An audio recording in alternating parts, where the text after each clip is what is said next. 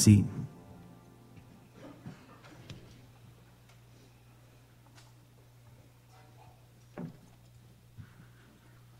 If you have a copy of the scriptures, and I hope you do, turn to Hebrews chapter 12.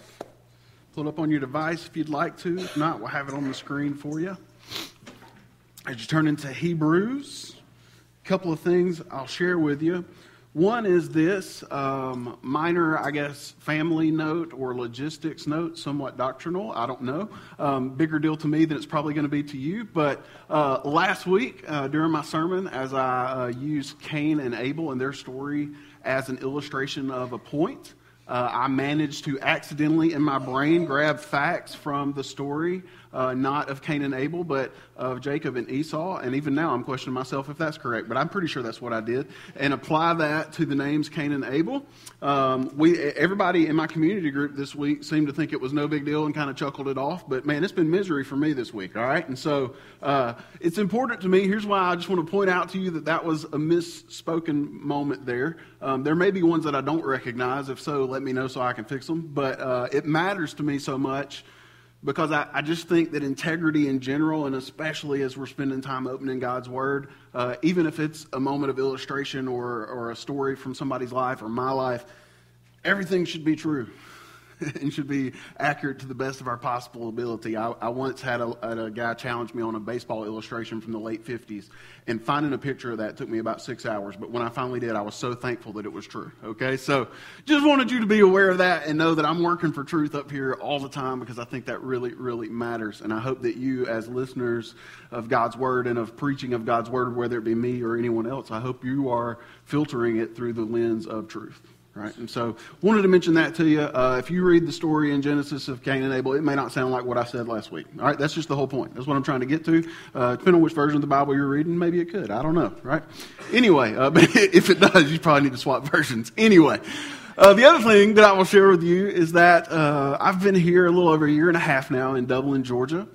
But it wasn't too long before I met some of you all here and some of the leadership of the church here, and started praying through and having the conversation about, was God possibly lining things up for us to come here to get to pastor the church? It wasn't too long before that I got a phone call. And it was a phone call that I had really hoped to get for a long time in my life. It was from a guy that is a little bit of a mentor for me, a guy that I've always held great respect for from a distance. We've had some conversations from time to time, and kind of a guy that I've always said to Jamie, if he ever calls and says, hey, I want you to pray about coming and doing ministry with me, I'm just going to assume that that's God telling me the answer is yes, right?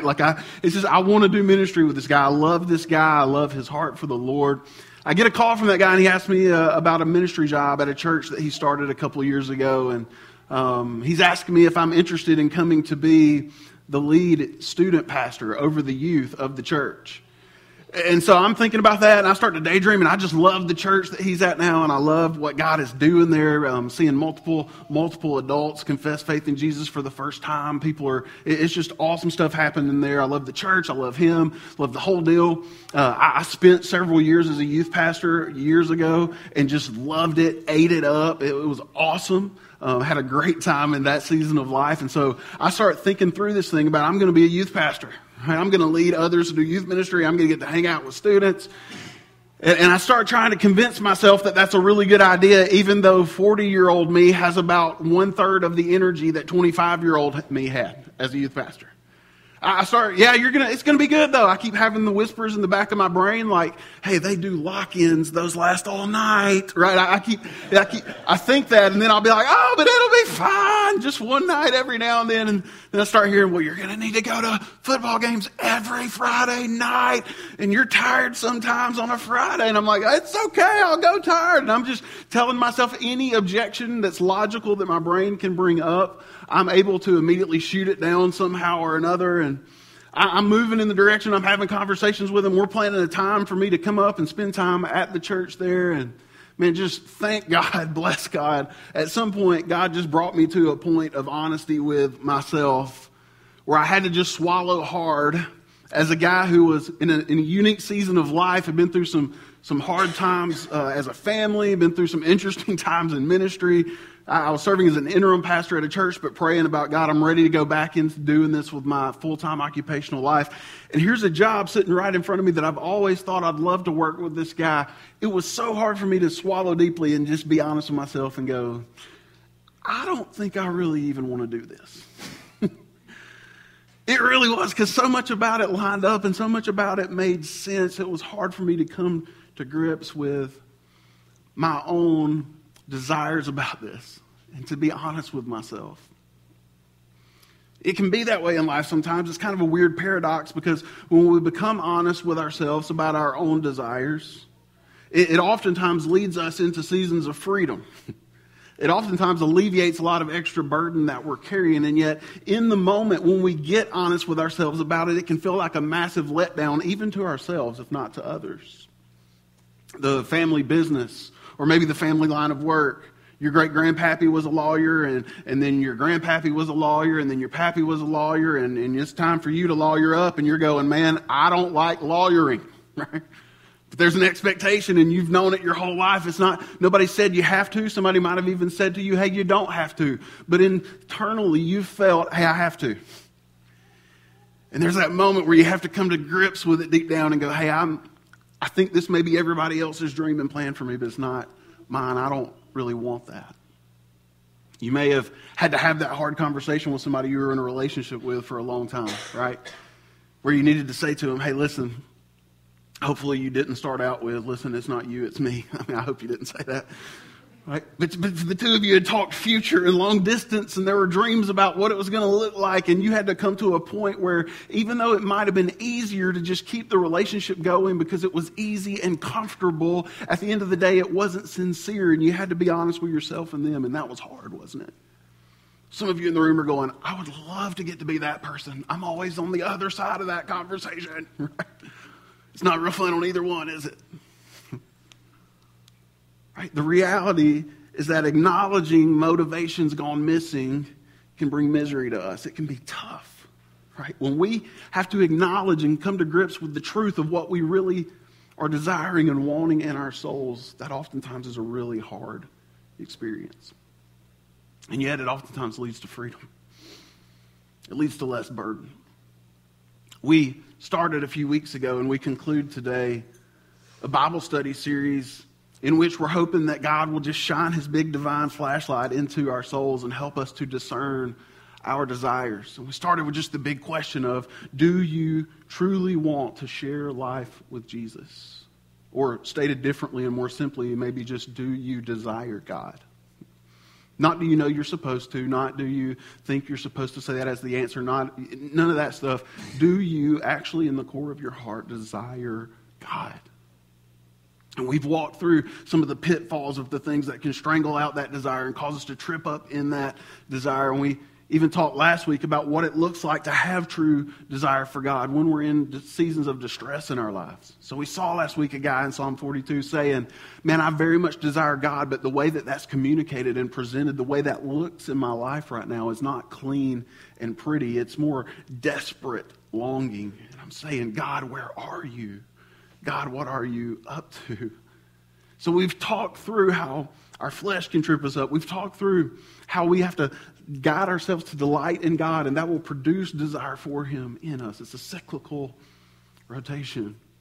We've talked through that, and we landed last week at that place of, okay, this is how you express desire for God, even when you're hurting deeply. But today, as we wrap things up, I want God's word, I hope, and it's been my prayer, will sit down in the hearts of maybe 3 different folks in the room. Right? One is, when you ask yourself that question, if I have to be honest with myself, God, do I really desire you? Do I desire God? One person might say no. If I'm just being honest, and listen, I hope you will be and can be honest. And your answer may be no, because at the end of the day, you don't truly have a relationship of faith in Jesus with God. You've done a lot of the stuff, and a lot of people think you are, and you might have thought you were at one point, but at the end of the day, there's a chance that our answer may be no, because we have never had that initial spark of desire for God placed in us. Secondly, you could be a person who would say, no, I have to be honest with myself and say, I don't see any or much desire for God in my heart, but I truly know him. It's just that life has beaten that desire down and crowded that desire out, my desire for God is on life support. Right? And thirdly would be pretty much any of us. That if you're not that second person, at some point you very well could be. I'm not hoping that for you, but the reality shows Scripture full of faithful followers of God who end up in really tense and really weakened spots of faith. Or if you're not, you hopefully will have the chance to interact with somebody and uplift somebody who is. So what I hope God does as we look at Hebrews today is that He would give us some guidance and some direction for the moments or the instances in our hearts when the answer is truly no, I don't really desire God. That's the first and best thing we can do is be honest about that, and then let's get some guidance from the book of Hebrews. We probably know less about the book of Hebrews contextually than we do about most books of the New Testament. We don't know who the author was. We don't know who the specific intended original audience was. We can gather from reading the book of Hebrews, though, that it was written probably to Jewish Christians, to people that knew the Jewish ways, that had been raised in the Old Covenant that we read about in the Old Testament with its sacrifices and laws and traditions and ceremonies. They'd probably been raised in that, and many of the readers were probably converts to following Jesus. They understood that Jesus was what all that stuff pointed to. And so we see a whole lot of reference to the Old Covenant and the things there. And the whole point of the book of Hebrews is to say all that stuff that was good, and when it was achieving that purpose it was intended for, it was good, but Jesus is greater. The covenant you have with Jesus is better. That's the whole big point. So we know that these were probably Jewish Christians, and that's the point of the book. And we can tell from the book that they were probably facing opposition in their faith. That because of them trusting in Jesus, hard things were coming their way. We don't know details, but if we're going just with the ancient world and what that typically looked like, it was oftentimes hard socially, and sometimes it would even potentially threaten your life physically. And they're facing hardship. And so this book is written to say, listen, don't give up on Jesus and go back to the old way of relating to God. Stick with it because He is better and He is greater. It's kind of what's going on in Hebrews chapter 12 as their faith is under fire. We'll read starting in verse 1. It says this. It says, therefore, since we are surrounded by so great a cloud of witnesses, let us also lay aside every weight and sin which clings so closely. And let us run with endurance the race that is set before us, looking to Jesus. Stop there for the moment. So chapter 12 starts with the word therefore. If you're doing solid Bible study, I was taught, and I think it's right, that anytime you see the word therefore, you need to figure out what's it there for. The word therefore always connects what's about to be said or the information that's about to be presented to the arguments and the foundation that's already been laid previously. All right? And so by saying therefore, what the author is saying, what God has inspired through the author is this. Hey, what I've been saying to you just a second ago has a lot of importance for what I'm about to say to you next. You see that even more so because he sums it up in the little quote there. He says, therefore, comma, since we are surrounded by so great a cloud of witnesses, comma. I believe that's a summation of what the therefore is about. It's the whole chapter of Hebrews 11. The whole chapter is about faith. It defines faith for us in verse 1. Faith is the assurance of things hoped for and the certainty of things not yet seen. It goes and had to show us the importance of faith in a relational aspect in verse 6. It says, without faith, it's impossible to please God because anyone who comes to God must believe that He exists and that He rewards those who seek Him. Right? So faith is you actually believing in something that's not tangibly happened yet, but you're trusting in it. And if you're going to have a relationship with God, you have to trust that He is true, He is real, He does exist, and that He likes it when you seek Him out, when you desire Him and come near Him with your thoughts and attention and the efforts of your life. When you're coming towards Him, He likes that and He rewards you by getting to know Him. That's verse 6. And then it lists out all these people, 16 at least by name, different people and their example of faith. And they're broken people, they're tattered people, they're imperfect people, and yet they lived by faith. And then at the end of the chapter, verses 39 and 40, We're told a couple of things, that they are models of faith, that they're exemplary in their faith, even though they never got to take hold of the thing at the very end. The big prize, the big object, the big deal at the very end, understanding Jesus as the Messiah, placing personal hope in Him. They had great faith in what they had available to them to understand about God's plan for a Messiah, but it was pre-Jesus, so they couldn't have it all. And then we're told in verse 40, but we do. There's something better, even than what they experienced. And it's life with Jesus that we have access to now by the person of His Spirit indwelling us. He says, therefore, right? That was a big, long lot of explanation, but it's important. He says, therefore, because you have this great cloud of witnesses. Right? I don't know in 2024 or 2023 or 2020 and beyond for that matter. I don't know if in my life I've heard somebody talk about a group of people as a cloud. Right? Just hanging out in public. Like, man, I was at that concert. Big old cloud. I don't think anybody's ever said that before, right? But it was very common, right? In this day and time, it was used to say in the way that raindrops are accumulated into a cloud and squeezed so tightly together, it's saying this is a great cloud of witnesses. You got a bunch of people who have lived by faith, and they were imperfect, and they did not get to grab everything that they hoped to grab in understanding and experiencing, and yet they walked forward by faith. Look at them. Pay attention to them. Be instructed by their lives. Be encouraged by their lives, he's saying. Therefore, since we are surrounded by such a great cloud of witnesses, maybe this week it would be a great moment for you to sit with God for 20 minutes and read Hebrews chapter 11. And go, God, I want faith like that. Teach me. He says, since we're surrounded by such a great cloud of witnesses, he says, that's true, so then I'm going to tell you to do something. He says, let us also, like they did, I think is what he's saying, let us also lay aside every weight. These are people, remember, that are struggling in their faith. These are people who have opposition, and some of it is opposition they can't do anything about. When somebody's trying to stone you and they're hurling rocks at you, you can't say, stop throwing rocks at me, and it just stops. You can't just put that away, right?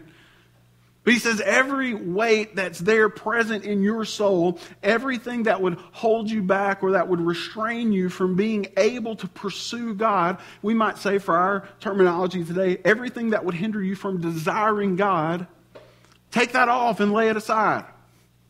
Pick it up and be done with it. The term here is actually used as like taking off a garment and throwing it over to the side of the bed is what I do. You probably put it in a dirty clothes hamper or something, right?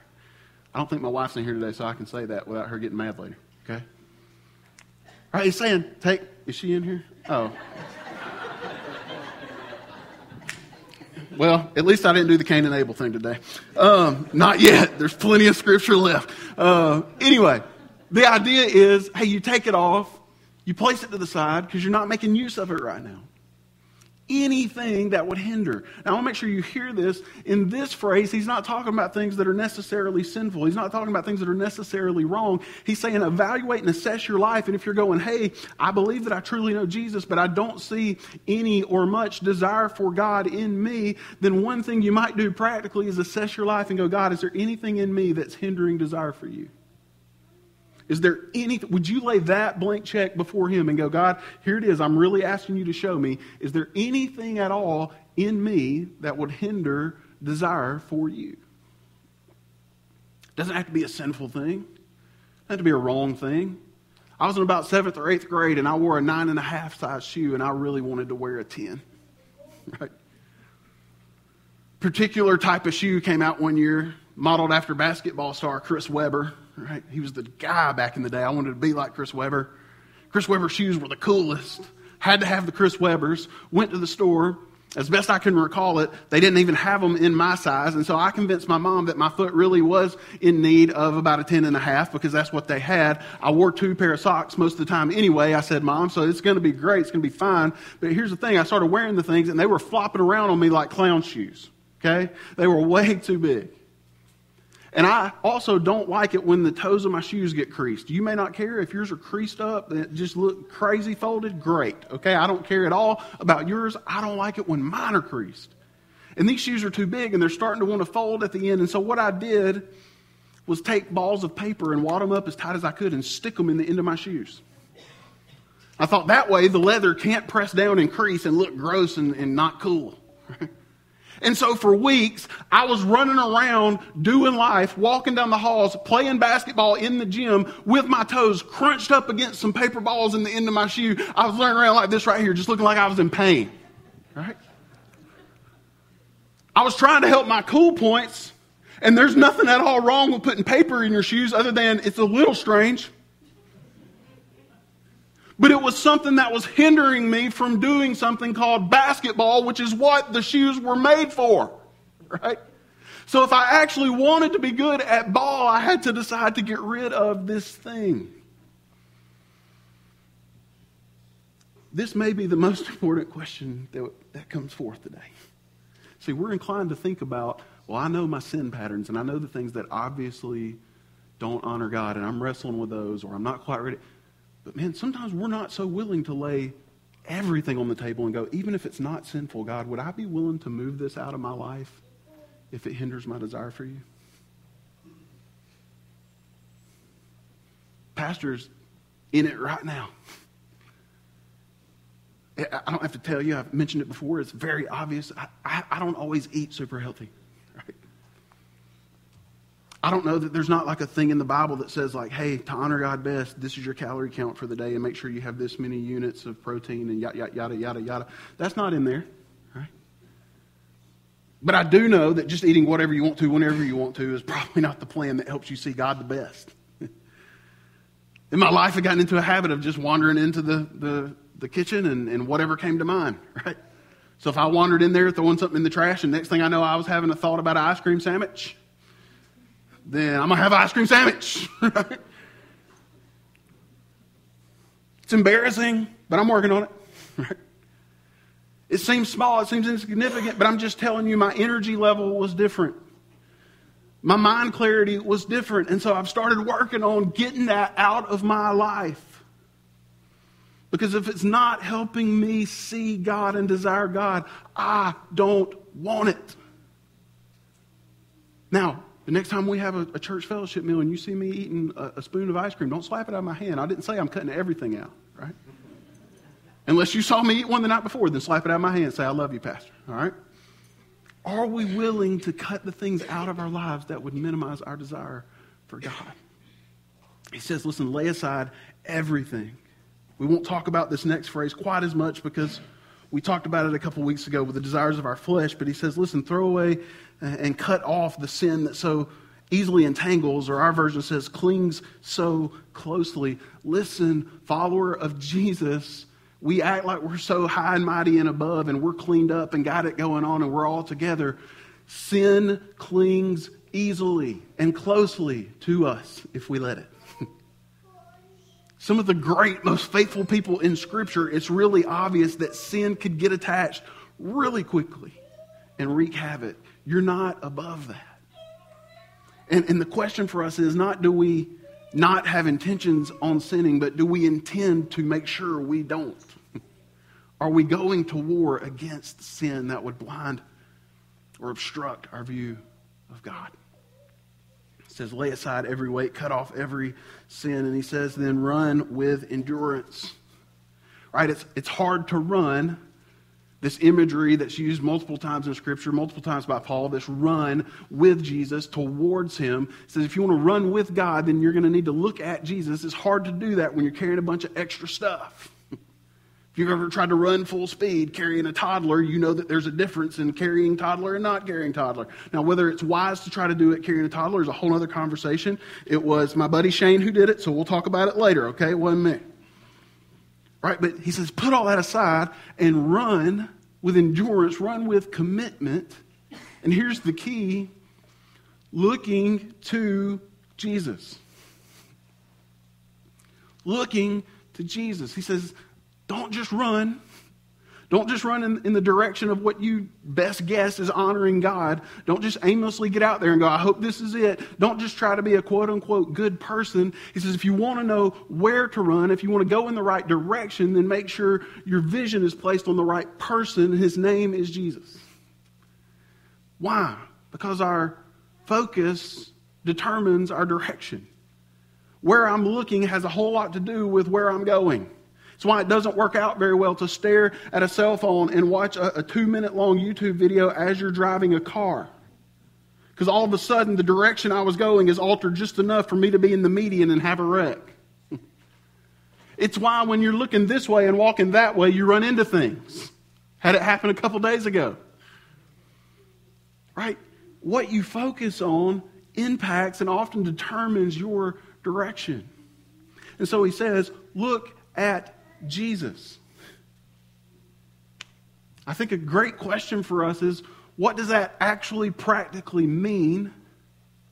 And maybe even more important is, do we even know Jesus well enough to know if we're looking at him? If I was staring my soul at Jesus, am I familiar enough with Jesus? Do I know him well enough that I would go, oh, that's definitely him? And our quick knee-jerk answer to that would probably be like, yeah. But if it was compared with some empty religion that looked a whole lot like things that honor Jesus, but it was without him, would we know the difference? If it looked a whole lot like a lot of emotionalism and good feelings, and I love good feelings from God, especially when they're about God, but they're not everything. Truth trumps feelings.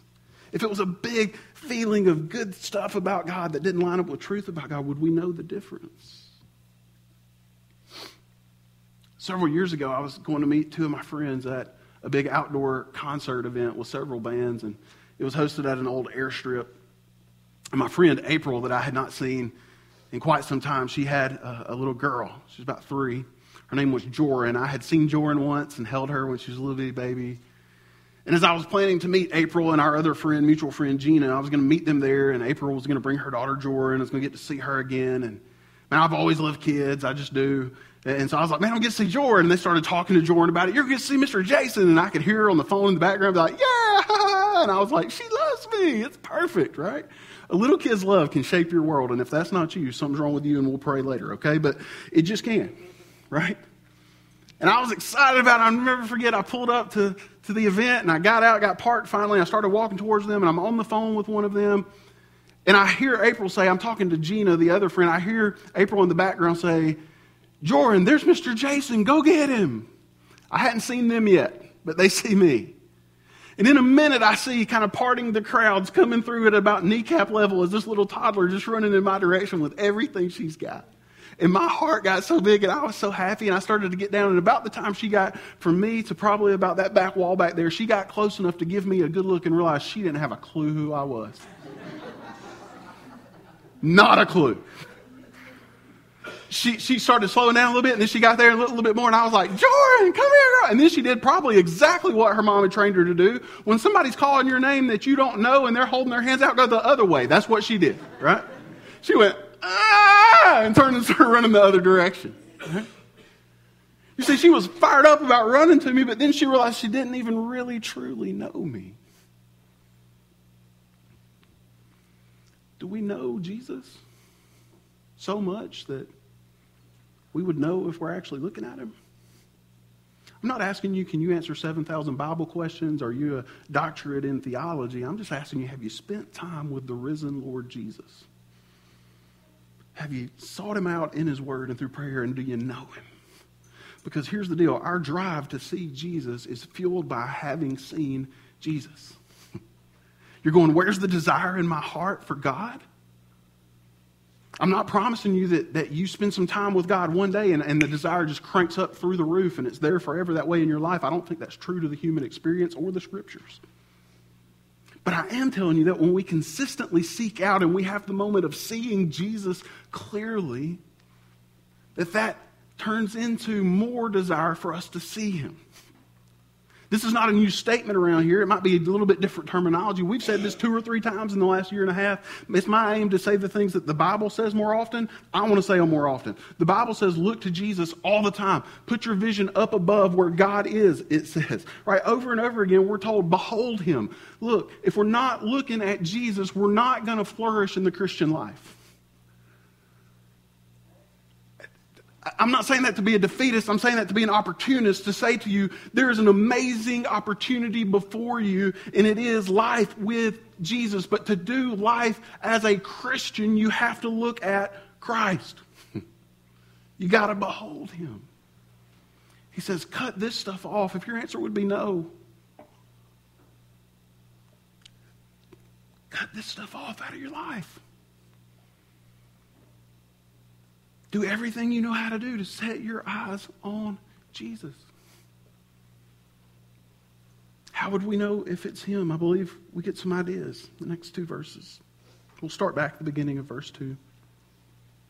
It says, looking to Jesus, the founder and perfecter of our faith, who for the joy that was set before him endured the cross, despising the shame, and is seated at the right hand of the throne of God.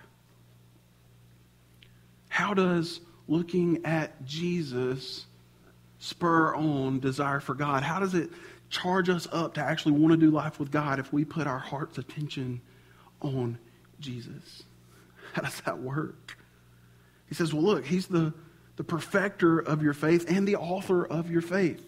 He's the one who kind of created the whole faith thing. He's the one who stirred it up in you. Did you make a genuine decision to follow Jesus? Absolutely. Did you do that apart from him having drawn your heart? Absolutely not. The scripture's clear.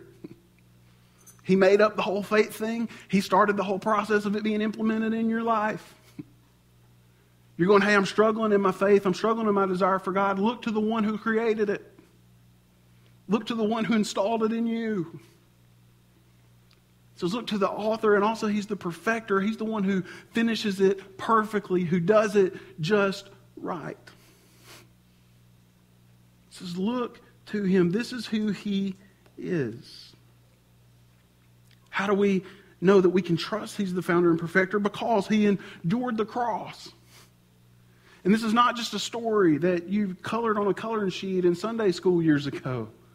This is a reality of real pieces of wood nailed together to form a big cross and real metal spikes driven through his flesh and him willingly taking it.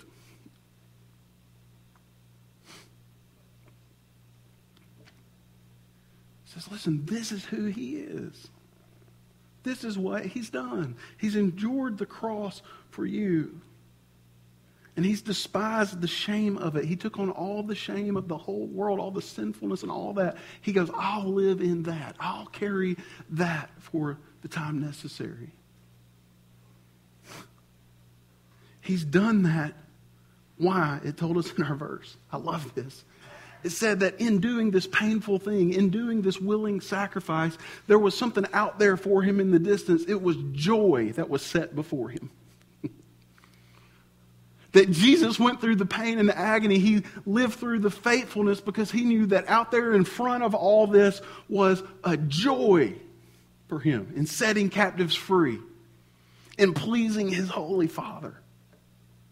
See, Jesus understood something that we have a hard time with as a culture, that I have a hard time with. You just heard about the ice cream sandwiches. It's called delayed gratification.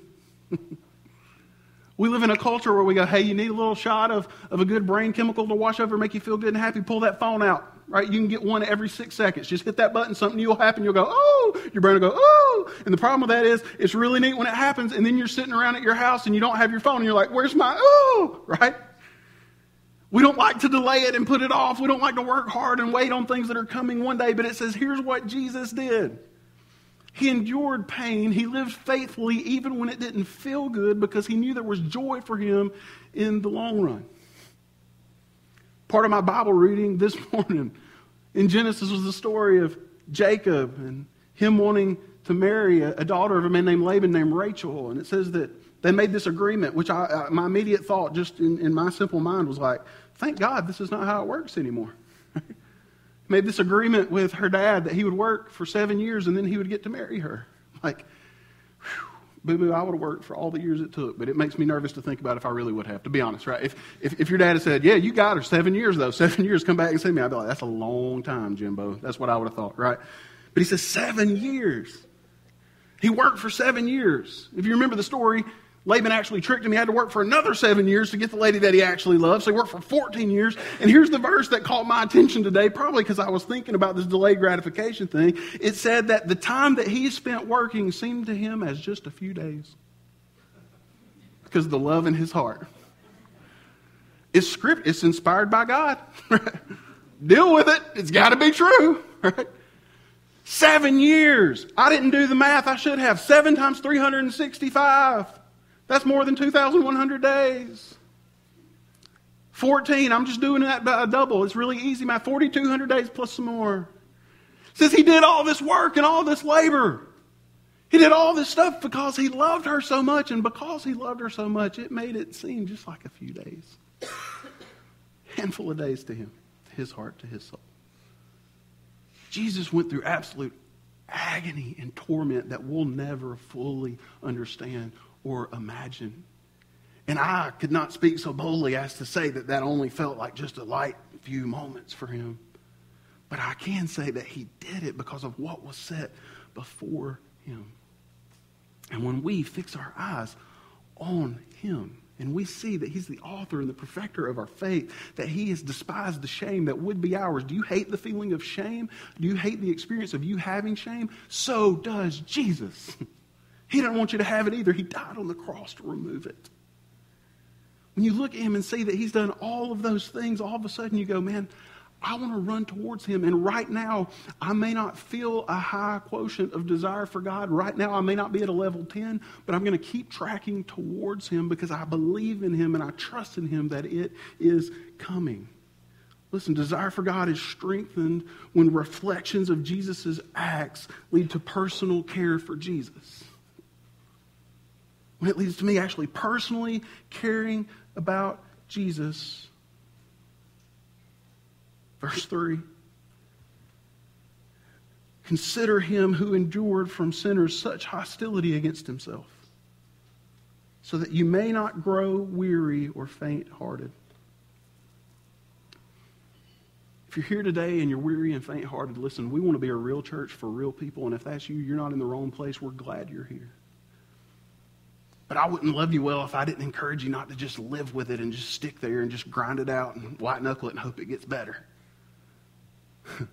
The text says, if you don't want to grow weary and faint-hearted, then what do? You consider Jesus. What I think he's saying here is when I intellectually consider the things that Jesus has done, when I intellectually consider Jesus' acts on my behalf, when I intellectually consider these things that he has done, these truths, these facts, it shifts me from an intellectually only consideration to a relational consideration, and I start to actually care about the person who is Jesus. Following Jesus is not a code of conduct. It's not a matter of pure and only morality. Following Jesus is first and foremost about a relationship with a person who died and who has risen again, who is God in us, with us. You want to see desire grow for him? Reflect on what he's done for you. Don't let yourself shirk away from it easily. Don't just read past it. Just so happens that in my daily reading today, it was on my little schedule. I'm not just picking parts. It was about the crucifixion of Jesus. And it's so easy having read it a bunch. And it's so easy being in a hurry and having things on your mind. It's so easy because it's painful stuff to read to just read past it and go, thank you, Jesus, and be done. But what if you just let yourself sit with it? And you go, this was a real person who was God, and he really did these things. When I reflect on the acts of Jesus, it'll lead me to care personally for him. It's going to be a hard word, but then we'll be done. You might sit here today and go, well, I've tried that and it didn't work really well, and I think verse 4 would be a hard but great answer for us to consider.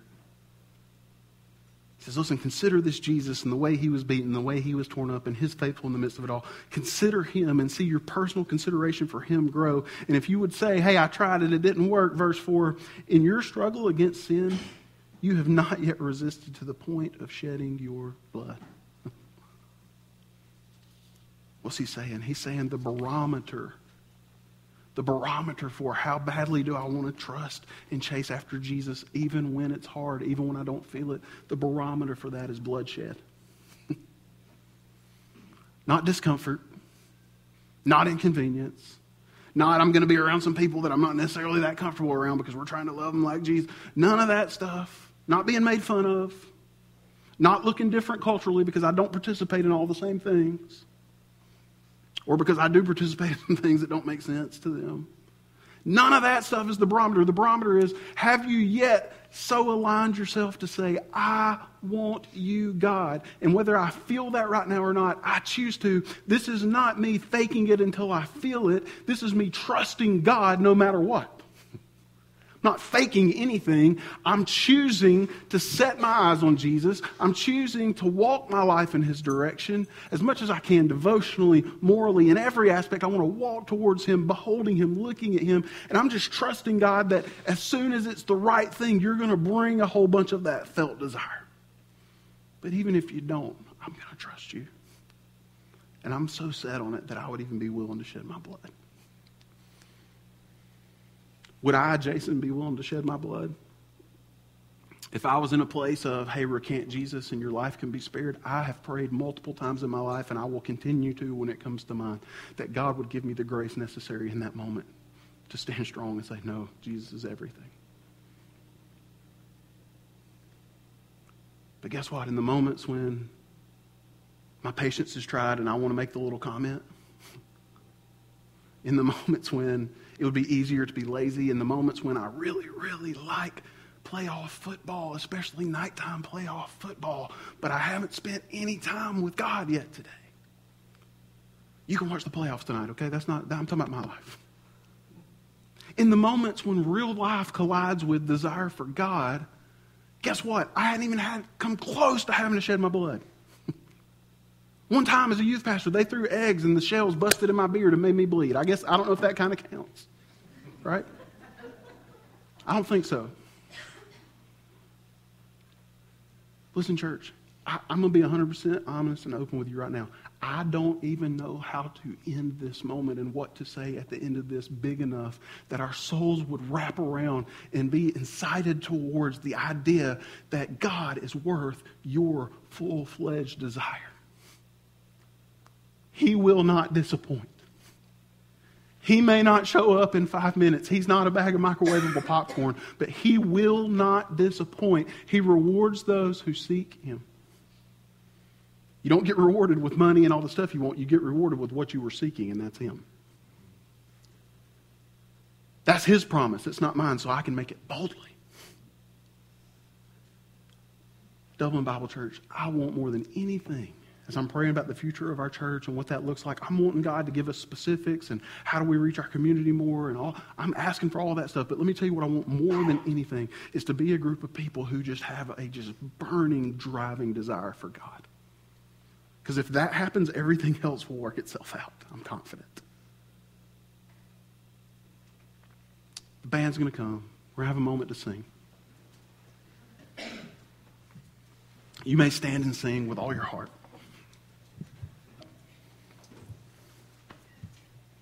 You may be sitting here today and you may go, I've been to church a kabillion times, but I don't truly desire God because I don't truly know God. Maybe you just need to find somebody. Come find me. I'd love to help you answer any questions or pray with you, whatever I can do.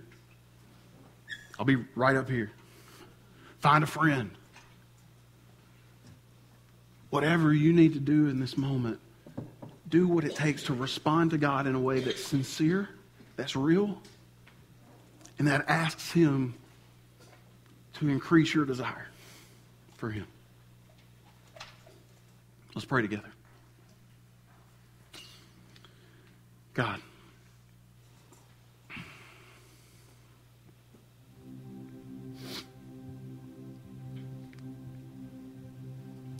I thank you for ideas that are so true and so big that I don't even know how to stretch my mind, my soul, or my words around them. God, reclaim desire for you in our hearts today. Awaken it, God. Bring it back up. Give us our sensibilities back. Whether hardship has caused us to check out on desiring you. Doubt has caused us to give up. Thoughts that we don't know what to do with, questions that we don't have answers to about faith or whatever it is, God, I pray that you would punch past all of that and you would reach deep into us and you would wake up desire for you, not to be a moral person first and foremost, not to do my Christian obligatory duty, but desire for you, God. You are alive. You're hearing us today, our hearts, the things we're lifting to you silently even now. You care about us more than we care about ourselves. God, and we just would say honestly and feebly, we believe, but help our unbelief. We desire, God, but give us more.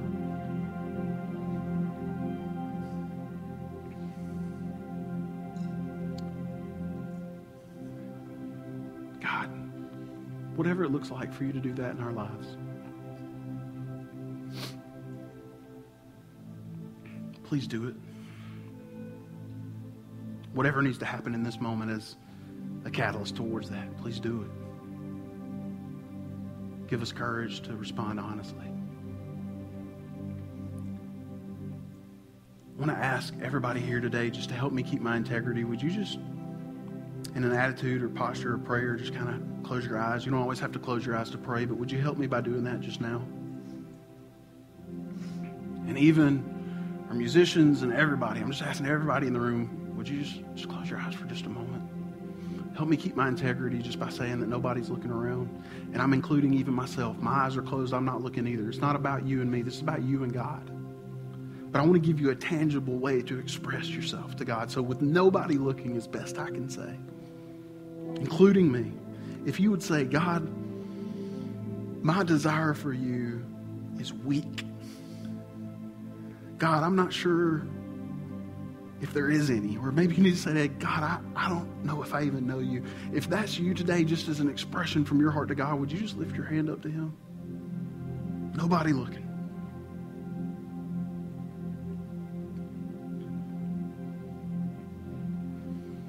So God, I stand at the front of that line wanting more of you.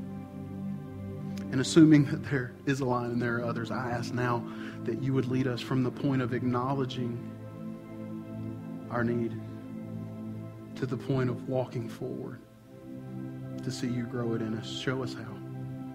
We ask it in Jesus' name. Amen.